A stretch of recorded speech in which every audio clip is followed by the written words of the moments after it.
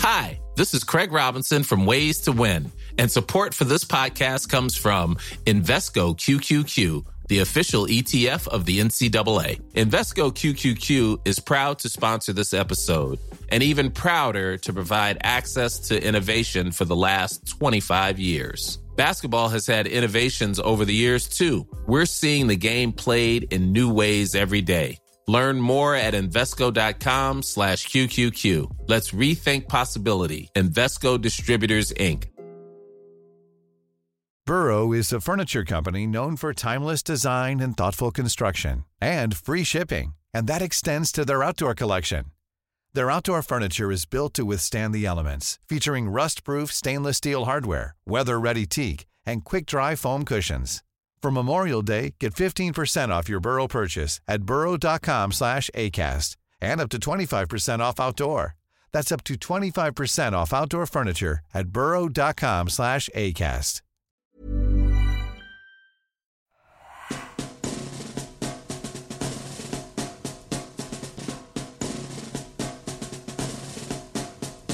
Hello and welcome to the Roker Report podcast in association with Sunderland Community Soup Kitchen. My name's Rich Spate and I'm joined down the line today from Dublin by Mike Dunn. How are you? Yeah, not bad, Rich. A little bit tired after watching that snooze fest there for the last 2 hours, but other than that, I'm okay. And we've also got down the line at a very reasonable hour of about 11 o'clock in Australia, we've got Martin Wanless. How are you, Martin? I'm alright, mate, yes, into the playoffs. I know. Yeah, let's be positive. We've finished in a good position. We've finished fourth in the league. I think if you look at our record over the season, it's 23 wins, 17 draws and 9 losses.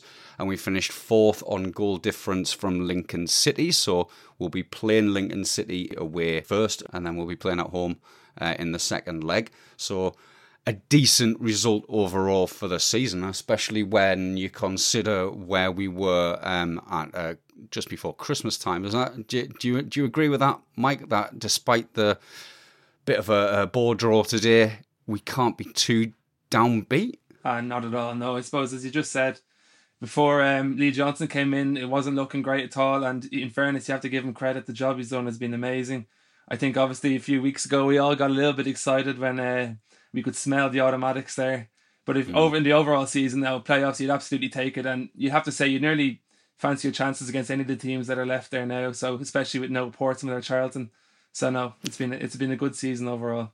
Yeah, can't complain really, Martin. Do you agree that it's a decent finish to the season in terms of our league position? I think, finishing fourth in a 3-horse race isn't going to have anybody too ecstatic at that, is it? But look, we've finished in the playoffs. We've got the what I think is the best position in the playoffs. At the start of the day, I would have took fourth ahead of third. And call me mad, but Lee Johnson's checking his phone during the game, and he might have been thinking the same. We started to kick into action a little bit when Blackpool scored. But look, obviously we'd have taken on anybody who we got there, but to me, what we've ended up with, and obviously we'll delve into the game, and it wasn't the best of games at all, was it? But, where we've ended up with at the end of the game, in terms of position, in terms of the playoff opponents, in terms of how we have those 2 fixtures. We've got a Saturday afternoon game at the stadium I like to look forward to in the second leg. And I think, it's ended up actually the best scenario that it could have ended up. Yeah, I think avoiding that team that's just squeezed into 6th in Oxford might well be a really good thing. I couldn't have bared having Carl Robinson's face in the stand, glaring in his bloody Scouse accent. Oh, man. That's worth avoiding just on its own, I think. Well, that was the bit of news just before kickoff, wasn't it? That Robinson's been banned for 4 games, and they will cover the playoffs. And also, Jamie McAllister's received a ban as well. He wasn't on the touchline today for Sunderland, so maybe that's a good one to have avoided them. You never know, we might find them at Wembley with us. But let's look at this game. And we were kind of avoiding talking about it, aren't we? Because it was not the most entertaining early afternoon game we've ever seen. But just looking at the lineup, it was quite a strong one. It was actually looked quite close to what Lee Johnson might consider his best 11. So he started with Burge in goal, and then Hume and McLaughlin at full back, with O'Nien and Wright continuing the partnership in the middle. It was Scowen and Power in centre and midfield, with Diamond on the right, Jones on the left, and Gooch sitting behind Charlie White. What did you think of that lineup, Mike? Were you surprised that there weren't more changes? We didn't see some kind of younger players given a shot, or do you think it was all about trying to keep that momentum going in the lead up to the playoff games? Yeah, it was hard to know what Johnson was going to do really before the game. I thought he might have gone with a few changes, maybe give some lads minutes who haven't really started games lately, but he went the opposite way, and as you said, Richie probably went nearly as full strength as possible. We kind of missed Stewart after his performance last week against Plymouth. He was really, really good, because I think the way he stretched the play last week really suited our game. But overall, maybe Johnson was trying to get a comfortable victory today, considering we're playing Northampton, and as you said, build some momentum into the playoffs. But that looks like it could be as strong as it could be for the playoffs going forward. And I think some lads needed the minutes, the likes of Bailey Wright, Hume. It was good to get them the game time, but obviously some lads might be thinking now that they didn't perform very well today, and there could be changes going into the playoff game against Lincoln. It was certainly disappointing performance overall, wasn't it, Martin? I mean, we got into a lot of decent areas throughout the game, really from start to finish. We were getting the ball wide, we were getting the ball 25 yards out with an opportunity to get the ball in the box, but we weren't creating much. What do you think needs to change for us to kind of start creating more kind of clear cut proper chances, Martin? I think throughout the whole season, whenever we've played a team who sits back and puts 11 men behind the ball, we've struggled to break them down. And you look at Wigan at home, Plymouth at home, Northampton away, I think it was at Wimbledon at home, or MK Dons at home, Burton at home. We've had a continual struggle, and it's been a recurring problem that we just can't break teams down if we have a lot of possession there behind the ball. Today, I thought the centre midfield was really to blame for a lot of that. I think they put a lot of great work in off the ball, but in terms of on the ball, they were passing backwards and sideways, and they weren't progressing up the field with the ball, and they weren't trying to make adventurous passes to sort of spring them and get in behind them. And looking into the playoffs, chances are we're not going to come up against a team like that. We play our best football when we, it's not necessarily teams going at us full pelt, but when teams are prepared to give as good as they get. And I think in the playoffs, although they'll probably be tight cagey games, we might do a bit better. But I think we, as we said there, we had a lot of possession. We controlled the game to an extent. They didn't look like scoring too much until they did, which is often the case when you're in a situation like that, isn't it? But it's that, it's not a surprise. That game today was not a surprise whatsoever. You've got a team in Northampton who have got nothing to play for, pressure's completely off, and you've got our team, as Mike, you said, we've pretty much got that full strength side there. Maybe Diamond's the one you'd have a question mark about starting in the playoffs, but you've got 9 or 10 players there who are guaranteed to start if they're fit, regardless of what happened today. So, you're looking at avoiding suspension, avoiding injury, and, people might think, well, you just go out and bloody win and do it and be professional. At the back of your mind, regardless of how much you try for it not to be a factor, you're going to be concerned about getting that knock, getting a red card, and missing out on those 3 games. So, it's just a shit game to analyse. It's a shit game to delve into, but it is, isn't it? Because there's so much context to it that's unusual. And it's just a game that we had to get through unscathed. As I say, we've got the best possible outcome out of the game. The performance was crap, yes it was. We didn't threaten them. We should have. I was hoping it'd be a 5-0 massacre and we go in bouncing with confidence, but it rarely works out like that, does it? Certainly with us. That's what I was expecting. I was kind of going into this. I spoke to my dad before the game. I was like, I think we're due skinning somebody, and maybe we're saving that up for the playoffs. It would be nice, wouldn't it? But it would be, wouldn't it? It would be nice. It would be absolutely lovely to go in and be comfortable going into the second leg, but I can't see that happening because we're Sports Sunderland. But like really, really quickly going over some of the major incidents in the game. The first half was reasonably dull. We got into some decent positions, but I think the only thing I've got marked down with stars in my notes was just before half time, Max Power had a shot that was set up nicely by Lyndon Gooch, and we had 9 corners. We were very, very, very wasteful, I think, in the first half. And the biggest incident, well, I guess the biggest talking point was whether Luke O'Nien had deliberately elbowed their player in the face. It was Danny Rose, wasn't it? Not that Danny Rose, the other Danny Rose. What do you think, Mike? I know Martin and I have disagreed on this on our group chat, but what do you think? Oh, you didn't see it, did you? You missed it. So I missed it, yeah. Have you seen the highlights of it? I didn't see it, but I mean, from what I can interpret of O'Nien over the last few weeks anyway, and you were saying this, Rich, as well, and I tend to agree with you, he is a little bit of a shithouse. He knows where to stick his elbow in. But again, it could have just been a clumsy challenge. I mean, Martin, you probably saw it better than me, but I think O'Nien is prone to leaving his elbow in. He likes to show he's around. No, he does. Look, we've seen throughout the course of the season that O'Nien's very good at doing little niggly things that go unnoticed by the match officials. We've got a couple of goals from him blocking off runners and stuff, haven't we? So, but to me, that looked like one of those things where he's consciously defending rather than doing it subconsciously. So, he's got his arm out to steady himself to block the run of the defender, and he's consciously doing it. And the trouble was there, he wasn't actually close enough to the defender to defend properly against him, so he ends up clattering him in the face.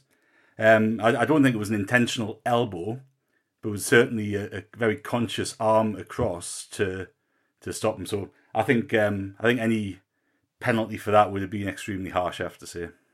And it's lucky he didn't get a yellow card, isn't it? Because he got one. Well, yeah, exactly. Exactly, yeah. That was the thing. You mentioned before people not picking up suspensions and keeping themselves on the park, and we didn't have the option to bring Luke O'Nien off, which I know would have been a possibility if there was a centre half on the bench after that one where Wright sold him short, and he kind of had to foul in the second half, didn't he?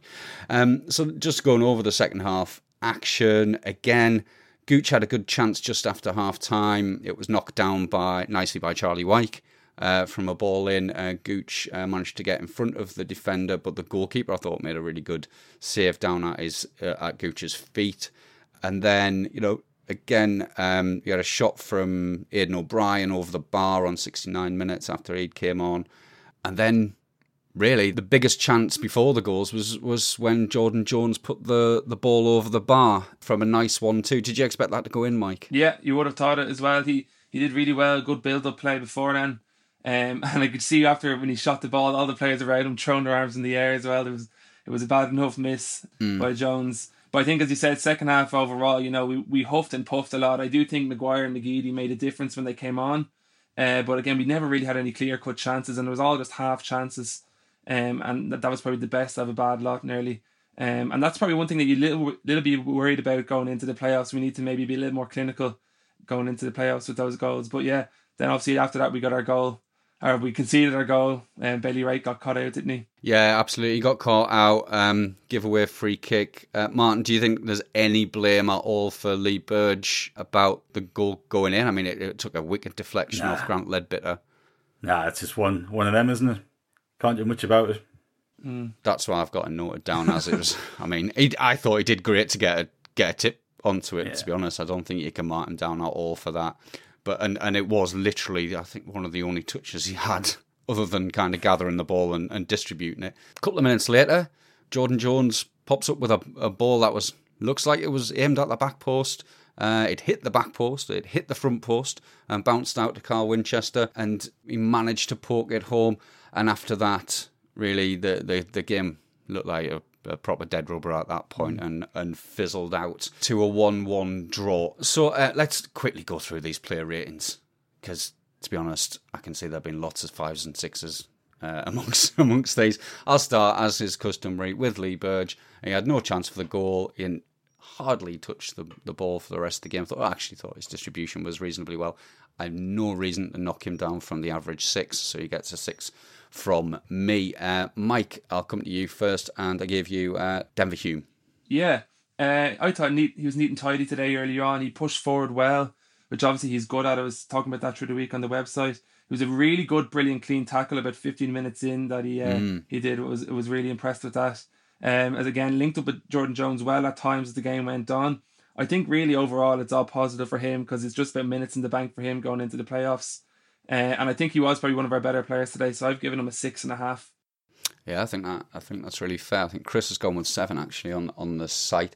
Martin, Conor McLaughlin. I'll come on to McLaughlin in a second, but I just think one of the interesting things with Hume, right, is that like all of last season when he was playing, and obviously at the start of this season, he's been playing as a wing back, hasn't he? And that's where he's played the vast majority of first team football. So for him to come back from injury with all the expectation and having more defensive responsibility, I think that's a bigger challenge than people actually realise. And I think he's done really well so far. He's getting fitter and fitter. But as you say, that tackle that he put in at the start was just...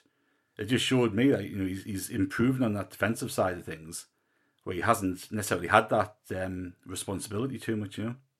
I definitely. So McLaughlin. Anyway, Conor McLaughlin. I thought he did all right. I think again somebody coming back from injury. I think in the first 5 minutes I'd written down Cafu because he did a nice little spin, the turn. He did a little trick. I was like, we've got Cafu McLaughlin here. You've nearly made me spit out my Diet Coke there. What a comparison. Cafu.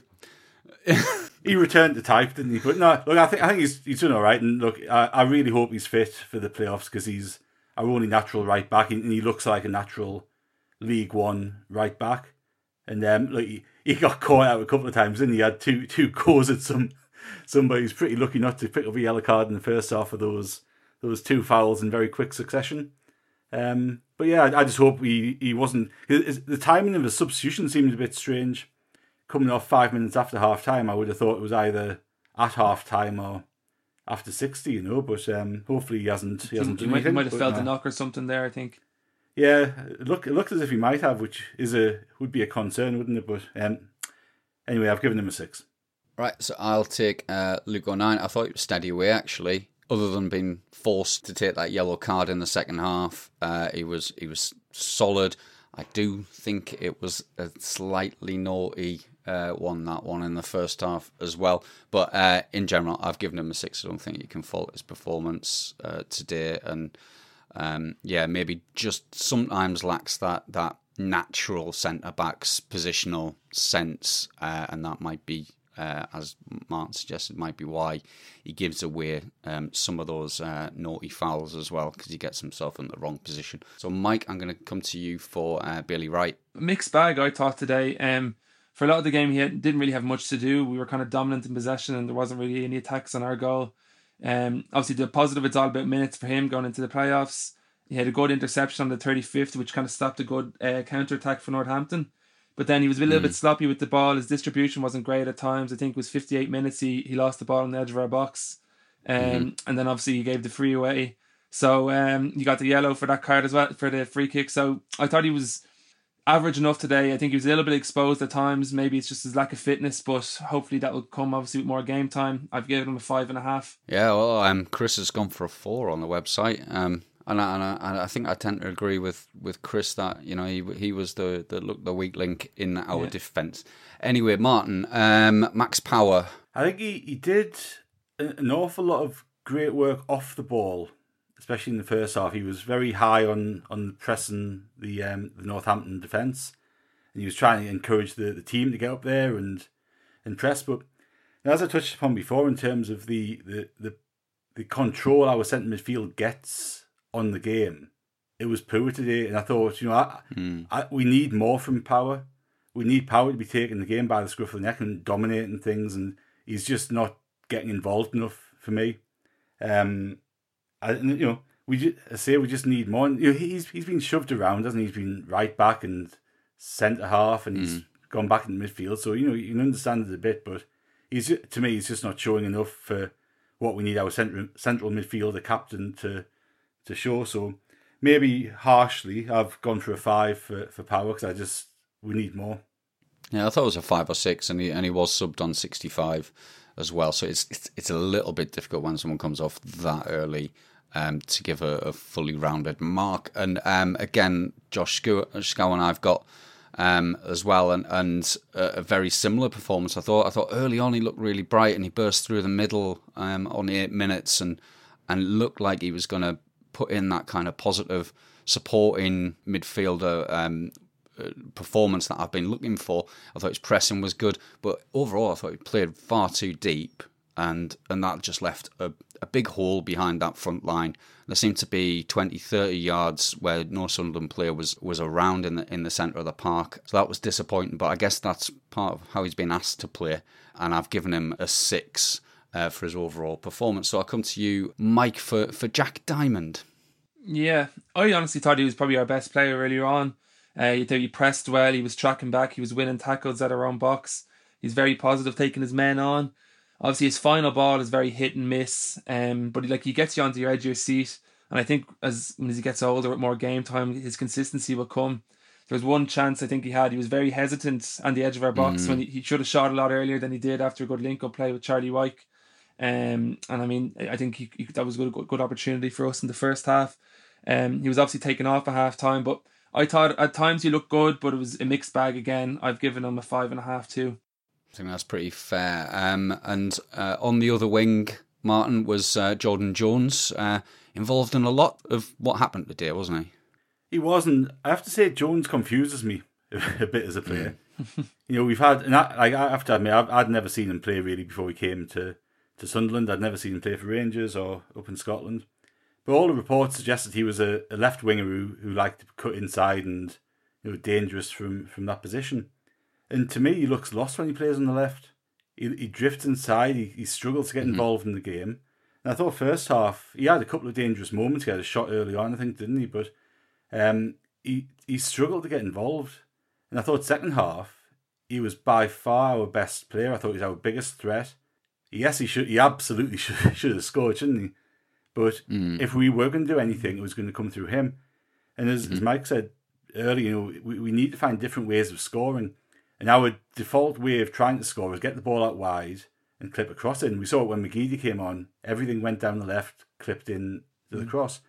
And that chance that Jones missed was a rare occasion when we actually went through the centre, played a quick 1-2 and tried to create a bit of space going through the middle of the park.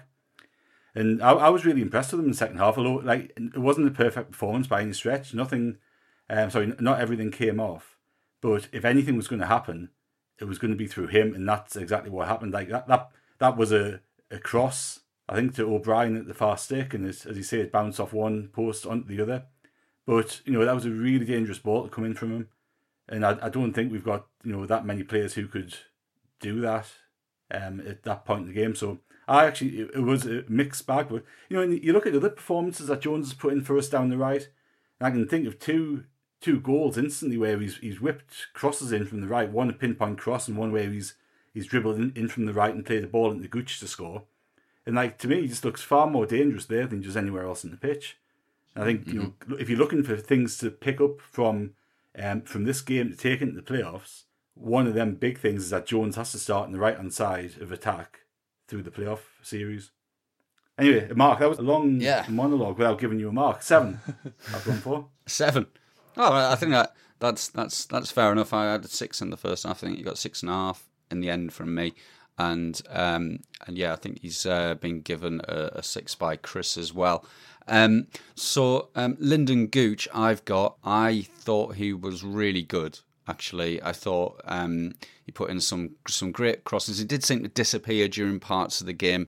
He was switched now and again with Jones when Jones came in the middle. And I thought Gooch played really well and actually went to right back or right wing back, whatever you want to call it, in the second half. I think that versatility is an absolute, massive positive for the team. And overall, I thought he was the bright spark in Sunderland's side, along with Jones, and I've given him a 7. So Charlie Wyke is the last of the starting 11, and you can have him, Mike. Yeah, looked a little lethargic to me today. He didn't really get into the game at all. I suppose we didn't really get many crosses into him in the first half, especially, which obviously didn't help because that's his strength. Again, I didn't really stretch defenders. Something I'm contrasting with Ross Stewart last week, which I thought was really good. I just think he was a little too static, really, and he didn't give us an option up top. He had a good knockdown for Gooch's chance in 48 was probably the best moment of the game for him. But overall for White today, I was disappointed with him. I gave him a 5. Yeah, Chris has gone with 4. I thought he was a 5 was a fair enough mark, but you can see why you'd go one lower than that because his real contribution to the game was pretty much minimal before he came off on 65 minutes.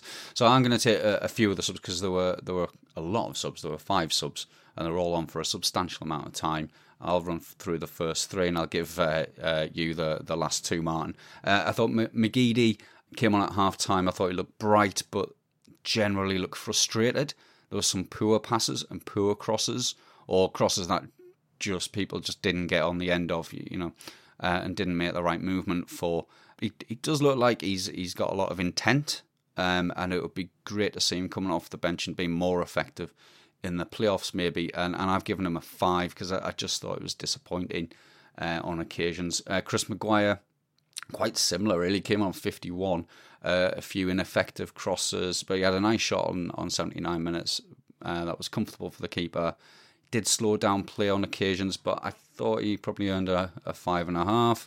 And Grant Ledbetter, I thought it was a bit anonymous after coming on, and the major contribution to the game was a deflection for their goal, and I've given him a 5 as well. Martin, I'll come to you for the last 2, Winchester and O'Brien. Yeah, Winchester, I think, performance-wise, he was much of a muchness with the midfielders that had preceded him, really. He doesn't pass. I actually like Winchester. I think he looks a good, elegant player, really. He can pass the ball around, but it's generally safe passing, isn't it? It's retaining possession rather than trying to create. But, he did well to get up into the box to get that rebound from the post to equalise, so I've given him a 6. And O'Brien, I think he had an early shot, didn't he, that he skied, and he ran around a bit, but he didn't really affect the game too much, so I've given him a 5. Yeah, I think all really fair rating. So, Mike, I'm going to give you first shot at your nomination for Man of the Match. Yeah, bit of a difficult one today. But I've given to Jordan Jones based on the fact that I think he was just our most dangerous option on the pitch today. I think all our best play came through him. Obviously, he basically created the goal, and he probably had our best chance before that. So yeah, I think he was our best player today, and maybe a shout for Denver Hume, who I thought linked up well with him down that wing as well. Yeah, and Martin, do you agree?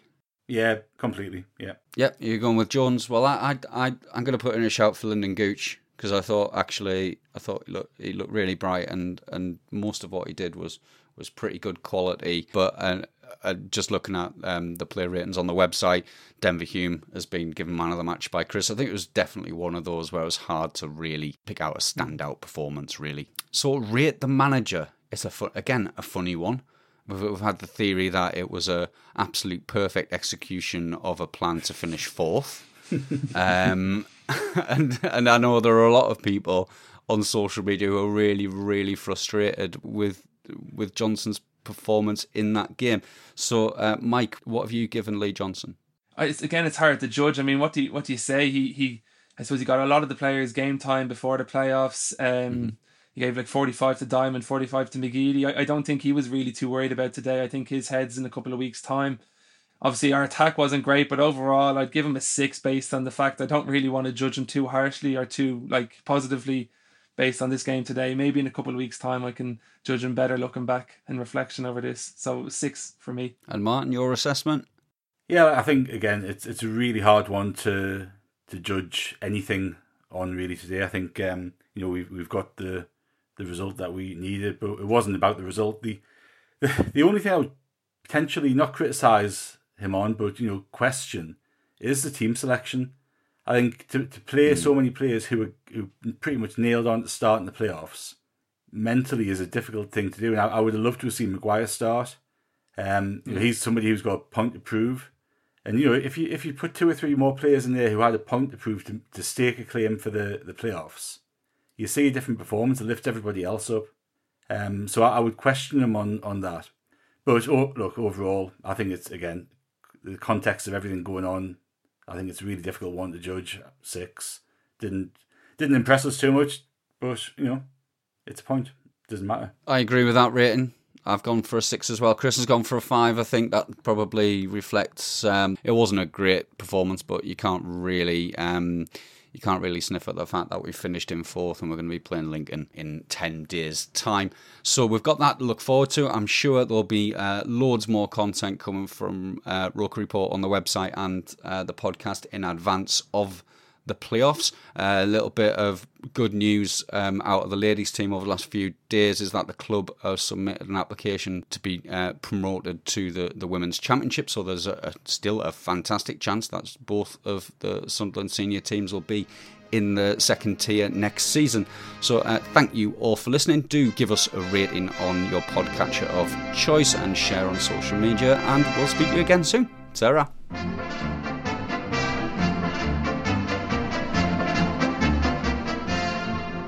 Where am I going? I don't know. Where am I heading? I ain't certain. All that always I am on my way.